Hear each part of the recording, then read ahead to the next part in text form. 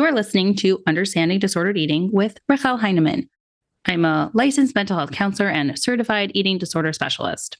On this weekly podcast, we talk about all things psychoanalysis and eating disorder recovery. It's a combination of interviews with experts in psychoanalysis and eating disorders and some solo episodes where it will just be the two of us. The goal of the podcast is to help you try to understand a little bit more about yourself, gain a deeper understanding for why you do the things you do, and bring you one step closer to a healthier relationship with food and yourself.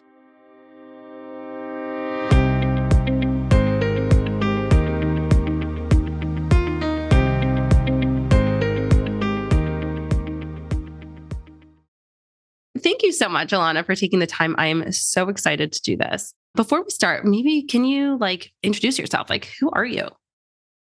Sure. So I'm Alana Sluys. I'm a certified intuitive eating counselor. I'm a TEDx speaker, an author.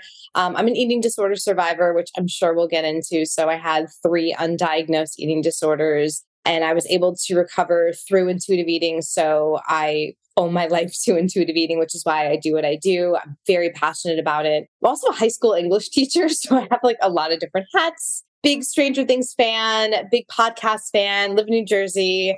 That's basically me in a nutshell. And I'm sure you'll give the more professional introduction later on. Yeah. But you know this. I'm interested in the TEDx part. What was your TEDx speech about? Or what is it called? Is it called a talk or is it a speech? Yeah, it's called a TEDx talk. Okay. And it's making health and wellness accessible to all. Awesome. So it was all about how there's this one very singular version of health and wellness. It's like the blonde chick with the yoga mat and the $17 green juice, and she's thin and young and pretty, and that's it. Right, wearing Lululemon pants, which are however, I don't even buy. It's too expensive. It's just too much. Yeah. But we have this very one singular view, and it's really exclusive, and it leaves other people out of the equation in terms of who can be a part of the health and wellness club. There are people, low socioeconomic status, different races, different sizes, that are basically being told implicitly or explicitly that they can't pursue health and wellness the way that other people can. So we need to broaden our vision of what health and wellness actually is. And it's not just this one type, eating this one type of food, exercising this one type of way. It can look a million different ways, and it needs to in order to get more people into the conversation and get people feeling like they can pursue health without it having to look one certain way. So how do we do that on a global scale was basically what the talk was about. Oh, I love that, which is sort of the movement of health at every size that so many people are like, oh, it's healthy at every size, which is so untrue. But this idea that if you want to access health, then you don't have to look a certain way, and you probably won't eventually even look that way just because some influencer says you should look a certain way or you can look this way. It doesn't mean that's what health looks like for you. I love that. And do you have, I know you said that they have a lot of them that they don't necessarily publish. Do you have a link to it? Because I can share it if people want to listen to it or watch it. Sure. So depending on when this comes out, I should have the link for it. Right now, it's just the 4-hour live stream. And what they have to do, every TEDx is an independently run program or event. Mm-hmm. But when the individual talks are cut, they're sent over to TED headquarters to be approved. And right now, almost everybody's talk was approved except for mine. And I was starting to sweat it out. I was like, wait, are they not going to approve this talk? And I got all this imposter syndrome and anxiety over it. I had to coach myself a lot on it. And then I found out they're actually going to put it on the TED main site. They're going to feature it. So it was that good. It wasn't that terrible. Exactly.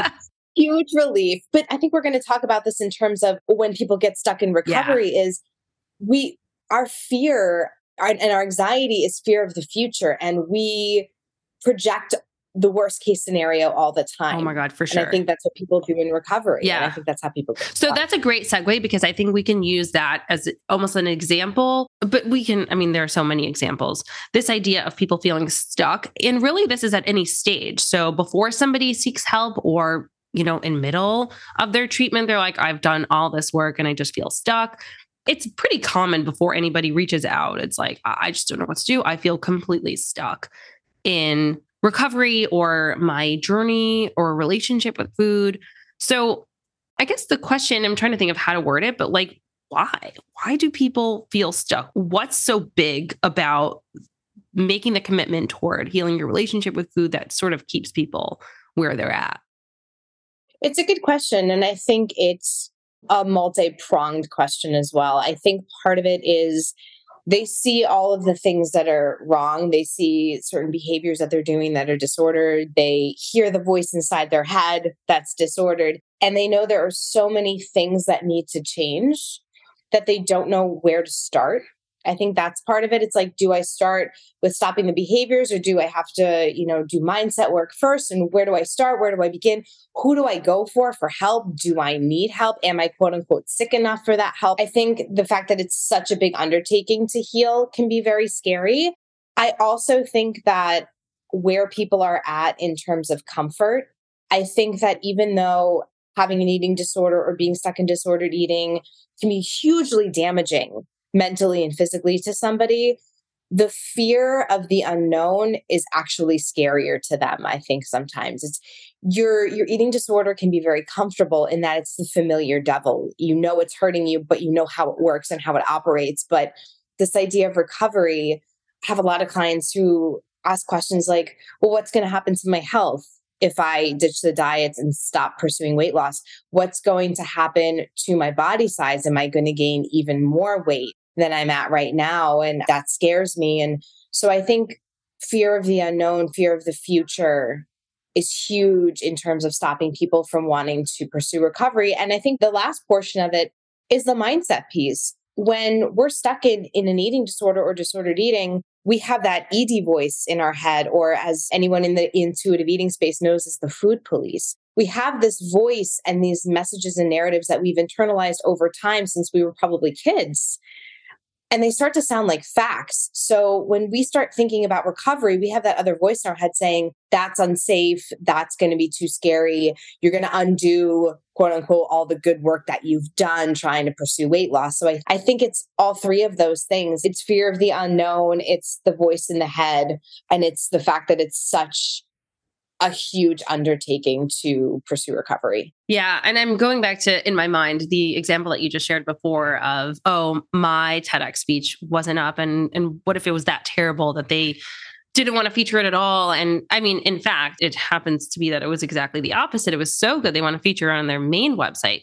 But like, can you help us understand how potentially that gets in the way with either making the general decision to recover or just smaller steps in the way toward recovery, of how that sort of, I know we were talking about this future tripping gets in the way of, making different choices or just staying anxious in the spot that somebody is stuck?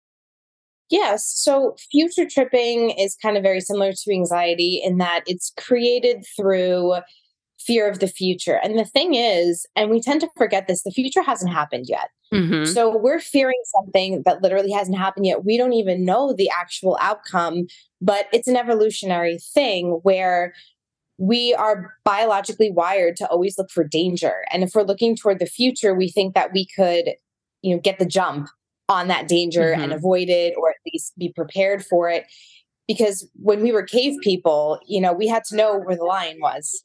So people are fearing a future that hasn't even happened yet. So what I tell people is you have to make future tripping a thing of the past. And PAST is an acronym because I love frameworks. But before I even get into what past means and how that helps with future tripping is, I remember hearing this story, and it wasn't even my story. I heard it on a podcast. They were speaking to a man who was always afraid he was going to lose his wife. And he was so afraid to lose her. And she actually ended up dying. I think it was in a car crash. Oh my God. And he said in an interview that worrying about her dying didn't make the grief and the hurt any less when she actually did die. So we prepare ourselves for these potentially horrible things that are going to happen. But even when we do that, it doesn't really help us if that worst case scenario actually comes true. So it's really just a waste of energy. So, I mean, don't get me wrong, to think about all the different types of possibilities that could happen, I think is smart. And again, just natural for us as human beings, but to fixate on the worst case scenario, I don't think that does anybody any good. So when I talk about future tripping, I say, make it a thing of the past. That's PAST. P stands for present mindedness. Try to ground yourself in the present. And you could do that in a variety of ways. But one way I tell my clients is pick something that's in the room that you're in, that you're looking at, and say to yourself, okay, I'm looking at a soap dispenser. It has rounded edges and a white top, and it has pictures of citrus on. Like, just really try to focus on one thing in the room and describe it. And that's going to kind of ground you in the present moment. Thinking about our past, we can't change the past. Thinking about our future, we don't even know what's going to happen. So try to stay present minded. So that's the P. The A is for addressing negative thoughts. And I think that's best done through journaling, just kind of really listing out what are the negative thoughts that you're having, and then address them by assessing the validity of them. Are those negative thoughts really going to happen, or are they really happening? So for example, with recovery, I'm never going to recover, or it's too hard to recover, or I'm going to gain so much weight in recovery. Like, are those things actually true? Like, do you know beyond the shadow of a doubt that those things are going to happen, or are those just negative thoughts that you've been conditioned to think?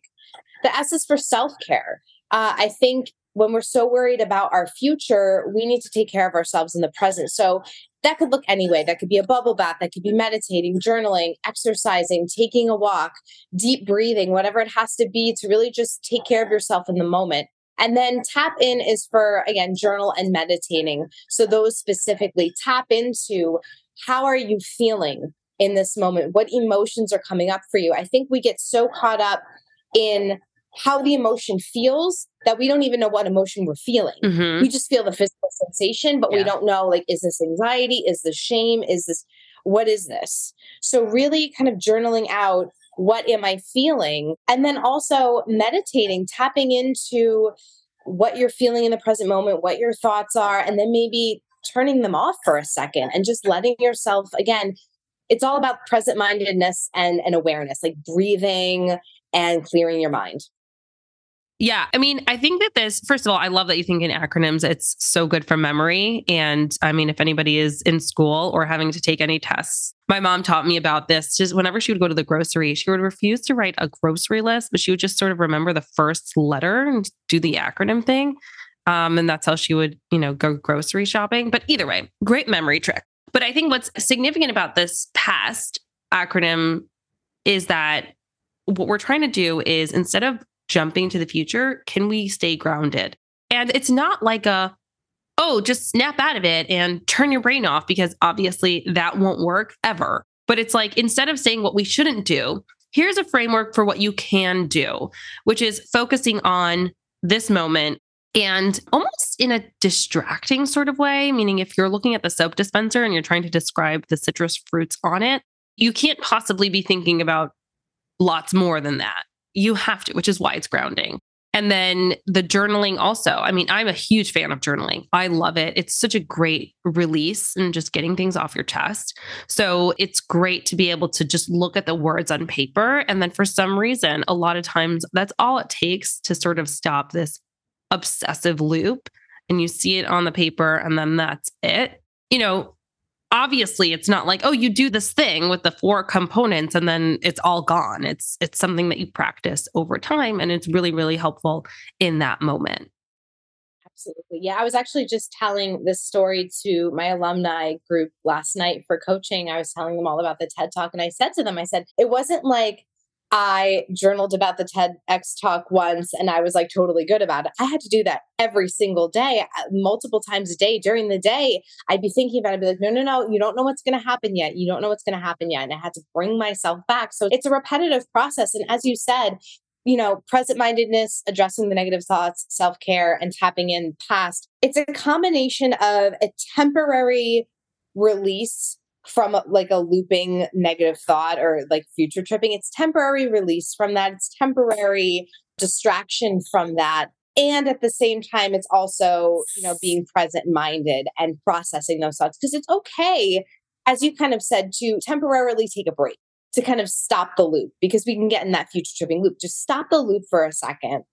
And then when you come back to it, a little bit more relaxed. Like things like journaling and meditating and deep breathing, they ignite the parasympathetic nervous system so where we can just calm down and look at something a little bit more rationally instead of our lizard brain that's like fear, fear, danger, danger, kill.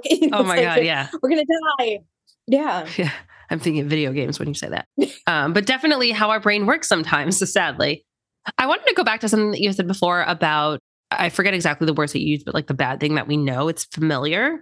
So even if it's destructive, the devil that we know, yeah. So even if it's destructive and we totally hate it, it's not unknown, which is terrifying in and of itself. Sometimes the way that I like to think about this is not only that it's the devil that we know, but also that it is serving some sort of function for us.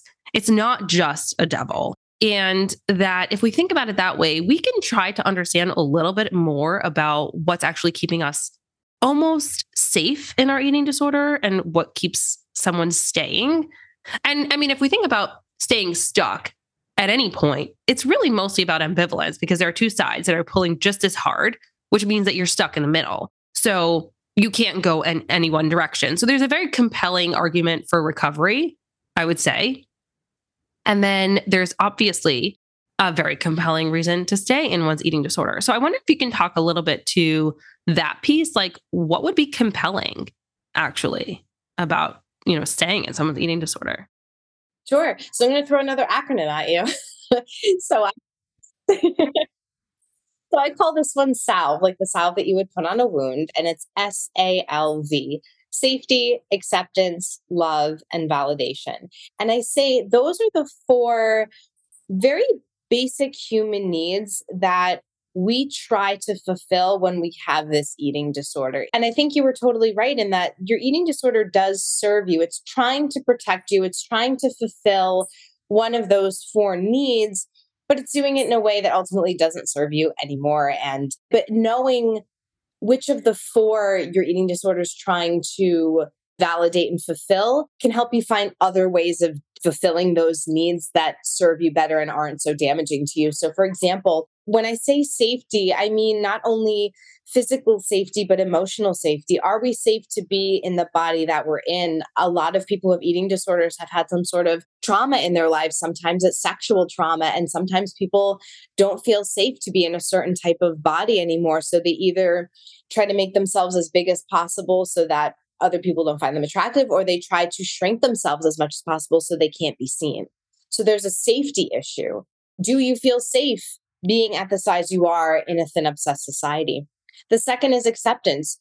Not only acceptance from people around you, but acceptance of yourself. Like, do you feel okay being who you are in the size that you are with all of the internalized narratives that you've been receiving your entire life, that thin is better and et cetera, et cetera. Love for yourself and love from other people. Do you have a narrative that if you're at a certain size, you won't be loved or you won't find love?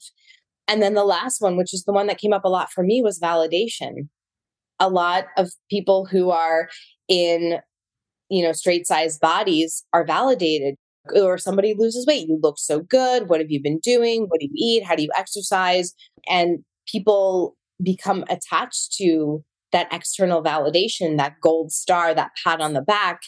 And they don't know how to cultivate internal validation for themselves or be their own cheerleader outside of any external accolades and awards and circumstances. So once you understand that your eating disorder is stemming from this need for safety, acceptance, validation, or love, you could say to yourself, okay, so for me, I had relied on external validation my whole life.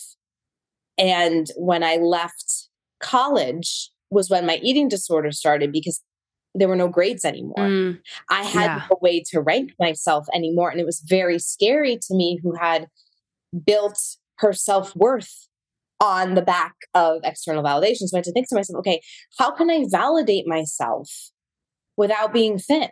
Like, is there another way for me to cultivate my self-worth that's not tied to the number on the scale or what other people think of my body? So once you know where it's coming from, you can find another way to serve that need. Mm-hmm.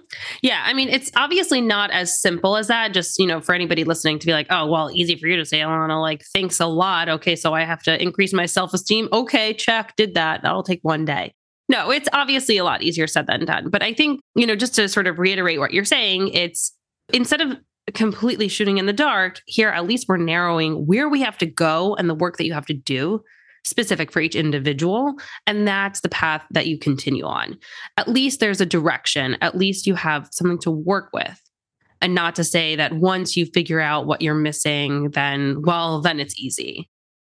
Absolutely not. I mean, it took me 7 years to recover. So this was not like a one and done thing. This took a really long time. And I was stubborn in that I never sought a dietitian or a coach or a therapist. So it took a lot longer than it had to, but it does take a very long time to rewire the way we've been thinking for decades. So yeah, this is not a one and done thing. But as you said, it gives you an idea of where it's all coming from. And I think it's even just really eye-opening and almost a sense of relief to realize it's not about the food. Yeah. And it's not about weight. It's actually something deeper. And it's like, oh, okay, why this happened to me now makes sense. It's not that I'm crazy or broken or whatever. It's there was a need that wasn't being met. And now that I know that, I can kind of move forward.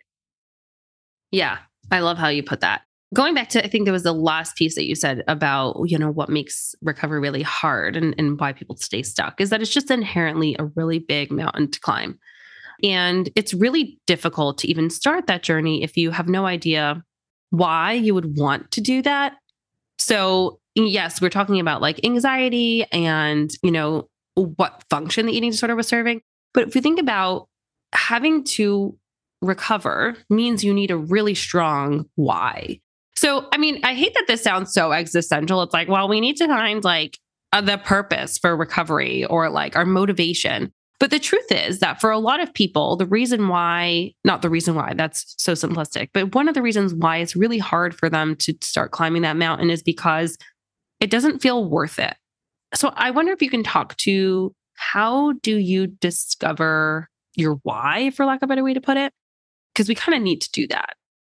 Absolutely. Yeah. It's really tough because, and I know this happened to me in some ways, your eating disorder takes over almost your entire life in a lot of ways, and it becomes your identity, or it becomes a huge part of your identity and your time and your energy and your brain space, so that you think about what life in recovery would be like, and you almost can't see it because you don't know how you'd fill your time. It's almost like I hear a lot of people say that eating disorder recovery is difficult because there's a void now. There's a void where they're not thinking about food as much, or they're not over exercising anymore, so they don't know what to do with their time. So I tell them, try to figure out what you would want to do with your life. So what I try to tell them is to find their life's purpose. And it doesn't have to be like this huge thing. That could literally be just a hobby. You know what I mean? Just something that brings you joy, or is something that you could give back to your community in some way. So what I like to do is to find a life's purpose, you're going to tape it together. I tell people to tape it together. So TAPE, talent, audience, passion, and experience. So for talent, what are you talented? Like, where do your talents lie? And that could be something that you've gained from a hobby or from work or whatever. But what are you talented in? What are you really good at? A, for audience, what audience would you like to serve, or where would you like to give those talents to?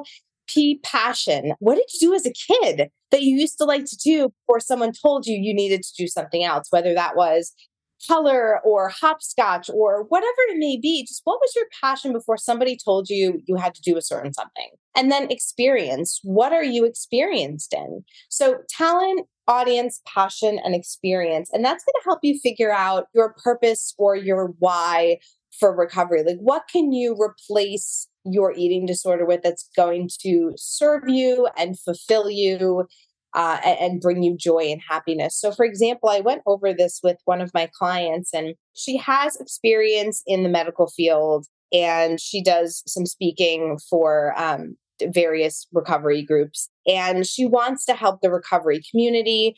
And she's very creative. She has a lot of passion for music and drawing and art, and she has a lot of experience with people in the eating disorder community. So I said to her, wouldn't it be interesting if once you've recovered, you could create some sort of like community group that meets together every once in a while to pursue creative passions. The people who are in eating disorder recovery to pursue new creative passions. You could teach them how to play the piano or to do art or to write or duet. It's just like a place where people can gather. You could be the person to facilitate that gathering for other people. And I think that's something that would tap into her creative side, but also sparks that community and helps other people who have been in the same position she's been in. I saw the same thing with me.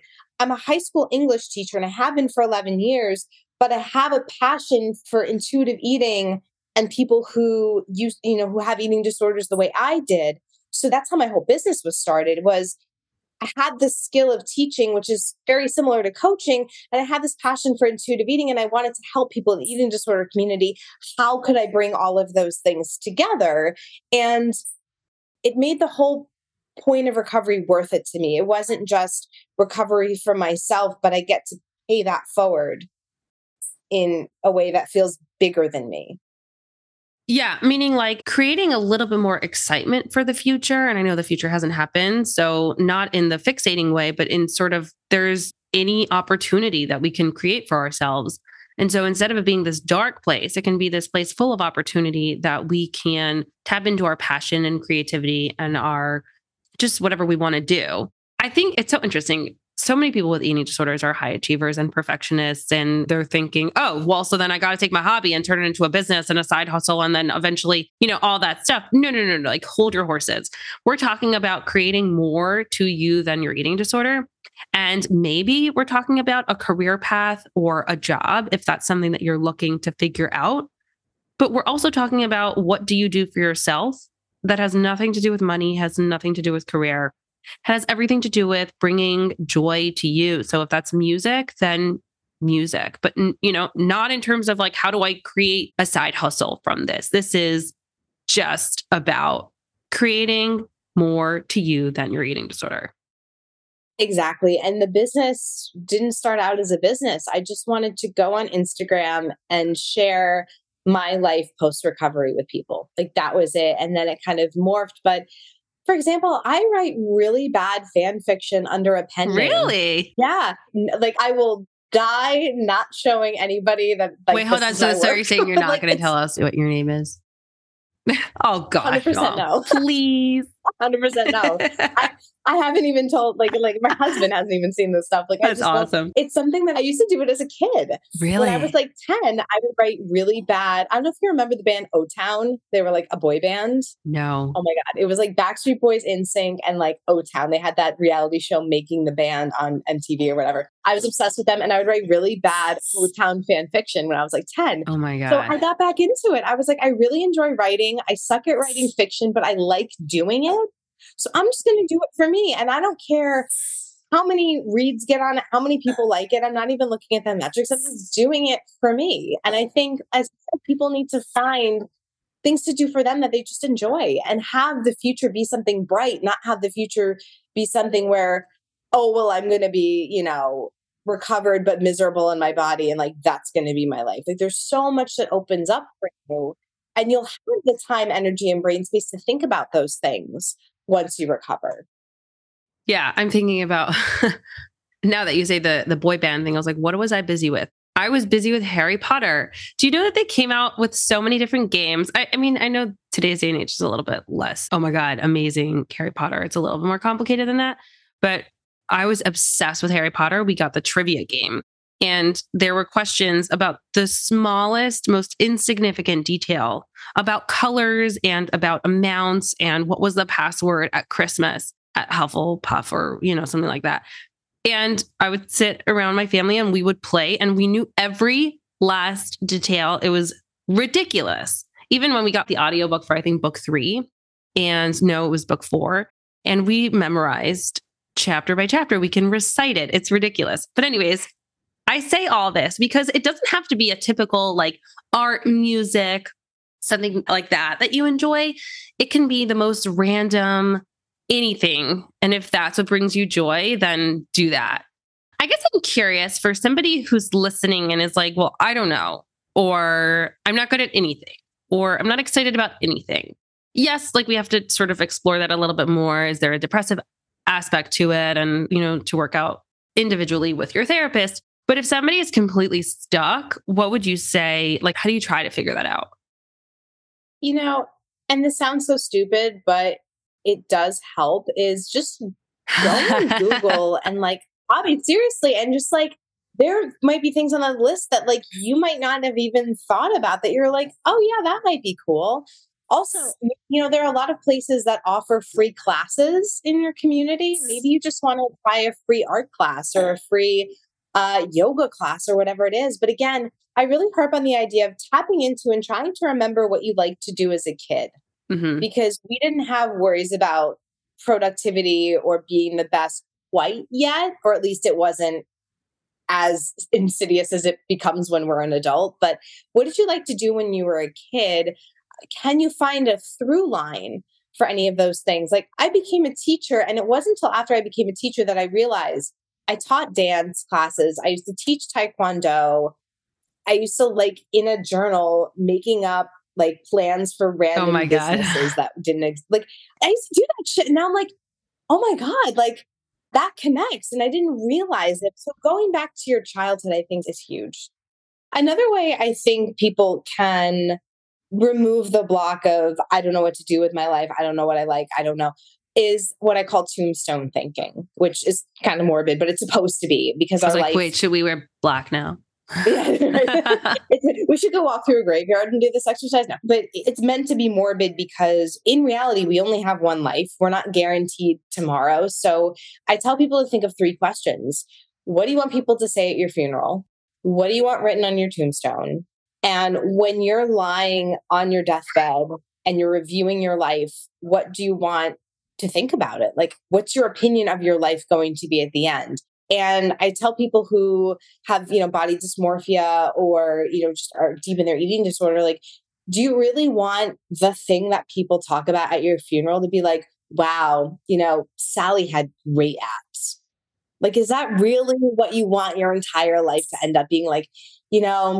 She fit in those jeans, when she was 50, she still fit in those jeans she was in high school. Good for Sally. Yeah. Rest in peace. Well, that's terrible. Or at least that's not what you want them to say. You don't want that to be your legacy. Or if you're honest with yourself and not listening to your eating disorder voice, I don't think anybody would want that to be their legacy. It's going to be something like, you loved with your whole heart, or you were really there for people, or you really contributed to your community, or you were kind and compassionate and smart and whatever else, whatever resonates with you. You don't want to sit back on your life on your deathbed and be like, God, I really hope they don't serve me Jell-O next because it's never sugar free. And I just, you want to think wow, that was so much fun. I wish I could do it again. I stumbled a lot and I got back up and I learned so much and I loved so hard, and I'm leaving this world with no regrets. Yeah, I love that. So not in a morbid way, but just in a very almost serious way to think about what do you want? And not even for, legacy might sound like a big word to people. I don't really care about legacy or things like that because I'm dead. Why do I care? But just in terms of, this is a way to identify what's important to you. So I think that these are great questions to ask and to ask it to yourself really seriously.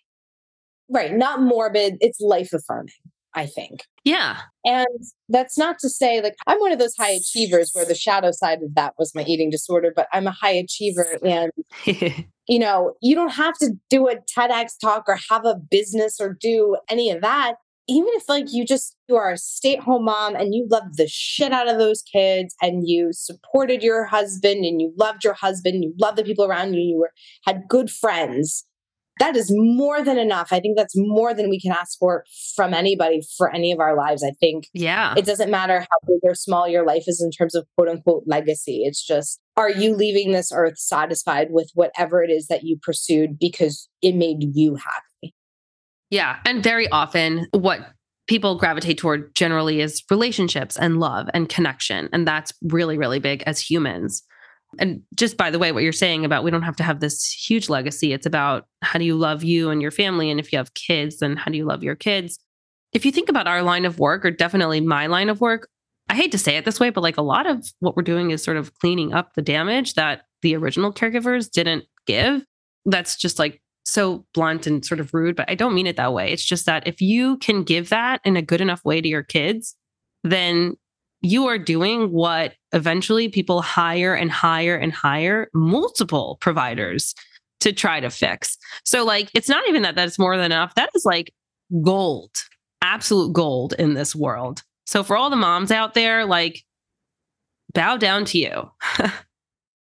Yeah. Well, and that's the thing. Like, I am no expert in parenting. I have one toddler, so I have very limited personal experience. But I will say, through 11 years of teaching high school, I've realized it doesn't come down to grades, or the kids want to be loved.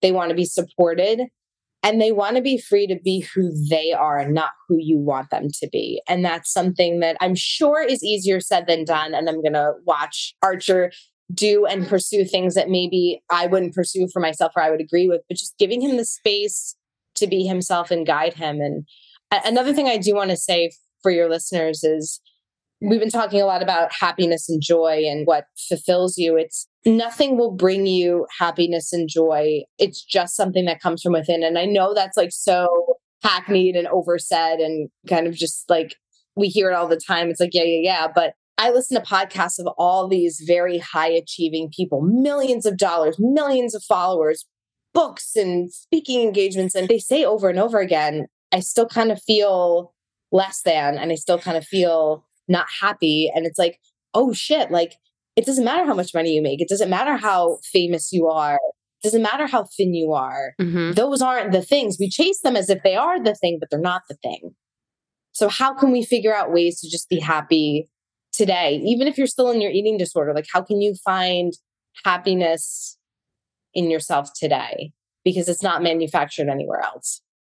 Yeah, I love that. I wanted to ask you about one last thing, and just mostly because this conversation feels so, I'm thinking pretty is not the right word. It feels so hopeful and simple, which we know that it's not. And I guess I'm thinking about potential hiccups in the road, that when someone's listening to this podcast, it could be, oh, rah, that's great, I'm going to do all these things. But like, when you're having this like really big eating disorder moment, you have the urge to binge, or like you're in this like restrictive cycle, or this obsessive loop, or this really terrible body image week. It's not really so, I don't want to say not so possible, but listening to something like this might not be enough. So when someone's like really stuck in that, what would you say about what to do then? It's a good question. So I have a signature coaching model that I use with my clients, and I call it chill the fuck out. Because, so if you wanted to sit like Alana's Alana's personality, this is my signature, guys, chill the fuck out. Chill the fuck out. Yeah, I love it. Favorite word. So glad my toddler's right there. It's totally fine. So I also like to bring levity into the process of recovery, because it can be very heavy and serious. And, I have to get this done for my health and for my life. And yes. Also, chill the fuck out for a second. Let's take a step back. And surprise, another acronym. It's circumstance, thought, feeling, and outcome. And it's very much based on cognitive behavioral therapy. It's chill is the circumstance. So when we look at circumstances in our lives, everything that happens in our life is neutral. It's not good. It's not bad. So if you eat past fullness on Oreos one night, that is a very neutral and objective circumstance.